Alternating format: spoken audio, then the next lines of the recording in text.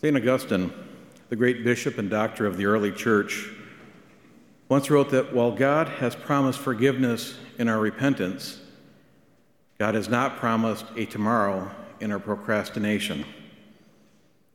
It is interesting in both what Jesus says and does not say when people approach him as they try to make sense of violence and tragedy in their world.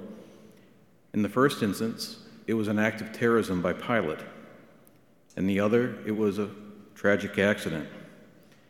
Jesus takes this opportunity to explain that those who were killed were no better or worse than the people that he is speaking to right then.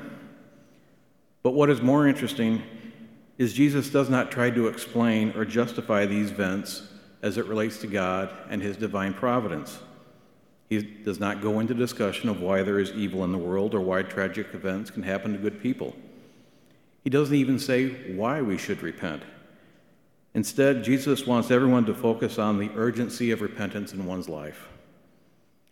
We can often think of repentance as just being sorry for the things that we have said and done, but there is an additional element to it as well. True repentance involves a radical reorientation, a desire to make real change in our life.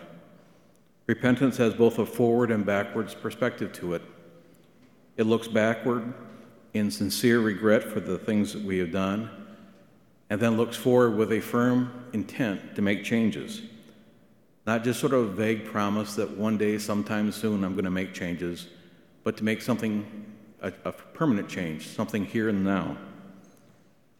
So when people came to Jesus with these questions on evil or tragedy, why did he relate a story on repentance, this commitment to make changes? Because true repentance brings about real and substantial change. It brings good into the world. This parable of the fig tree is a story of a fresh beginning. Our Catholic faith is the religion of starting over. It is the religion of repentance and restoration. Even better, it is the religion of the resurrection.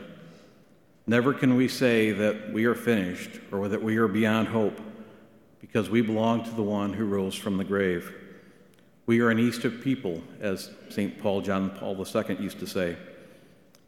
There may be times in our life when we can feel like a barren fig tree, but we also know that when we ask for God's grace and we do what we need to be doing, we can begin again. The power of the resurrection is ours when we repent, when we return to Jesus and receive his mercy and pardon. No matter how many times we have fallen into a spiritual death, we can be resurrected.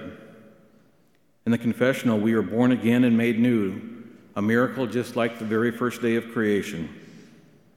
This authentic and genuine repentance allows us to root out the source of evil, which is sin. Repentance leads to rebirth and renewal. Renewal then allows us to more accurately reflect God's love in the world. We may not always be able to shield ourselves from the effects of evil in our life, but we can do a better part of reflecting God's love into the world.